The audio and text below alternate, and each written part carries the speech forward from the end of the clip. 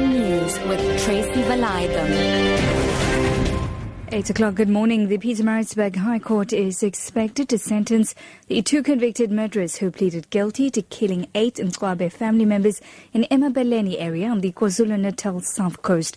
The two brothers, Sanele and Tulani OCOTBER, pleaded guilty to all the charges against them in the High Court yesterday.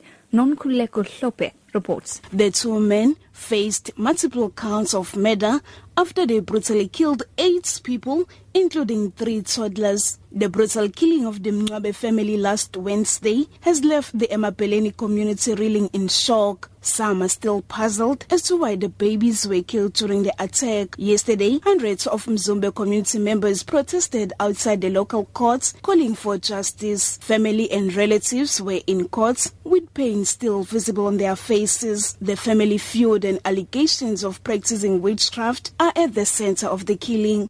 The KwaZulu-Natal Department of Transport has written off 572 million rand worth of traffic fines. Chief Financial Officer Wayne Evans says the National Prosecution Authority won't prosecute if traffic fines are over 2 years old. He says the likelihood is that they'll only recover about 14% of fines issued. What the NPA has indicated is that after 2 years they will not prosecute a traffic fine unless there are specific reasons. So the person has been evading the serving of a summons or deliberately evading the finalization of that case. So where we have issued fines, we issue the notices, we issue summonses on an ongoing basis.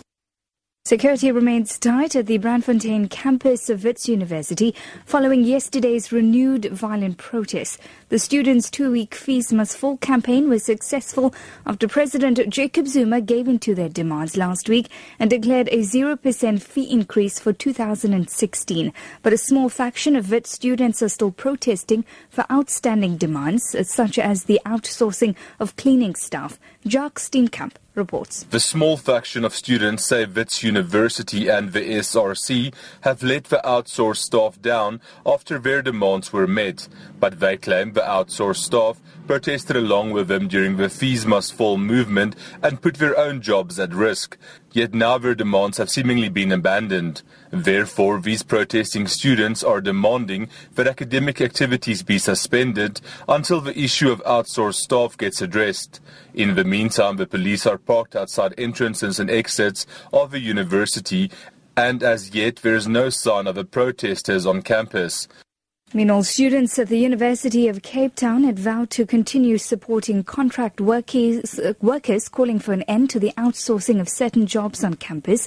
Management yesterday agreed to the principle of insourcing some services following a council meeting. The decision comes as charges were withdrawn against a group of students and workers charged with contravening a court order sought by the university. Headman August is a spokesperson for the workers. We working for the high institution of the UCT. So for us, we can't say that we are the workers of UCT because there's nothing that shows people that we are the workers from the UCT. So that's why we want the in-source so that we can get a better benefits like housing, medical aid. And finally, to wrap up this morning, U.S. Republicans have traded blows in a heated presidential debate in the U.S. state of Colorado that featured several angry exchanges. Frontrunners Donald Trump and Ben Carson, with no political experience, were under attack from the start. Ohio Governor John Kasich condemned their fantasy tax plans and added that the unorthodox candidates were weak. I want to tell you, my great concern is that we are on the verge, perhaps, of picking someone who cannot do this job. I've watched to see people say that we should dismantle Medicare and Medicaid and leave our senior citizens out in the cold. I've heard them talk about deporting 10 or 11 people here from this country out of this country, splitting families. I've heard about tax schemes that don't add up, that put our kids in a deeper hole than they are today. We need somebody who can lead. Your top story at 8, the Pietermaritzburg High Court is expected to sentence the two convicted murderers who pleaded guilty to killing 8 OCOTBER family members in Emabeleni area on the KwaZulu-Natal South Coast. For Lotus FM News, I'm Tracy Valaydham. I'll be back with more news details at 9.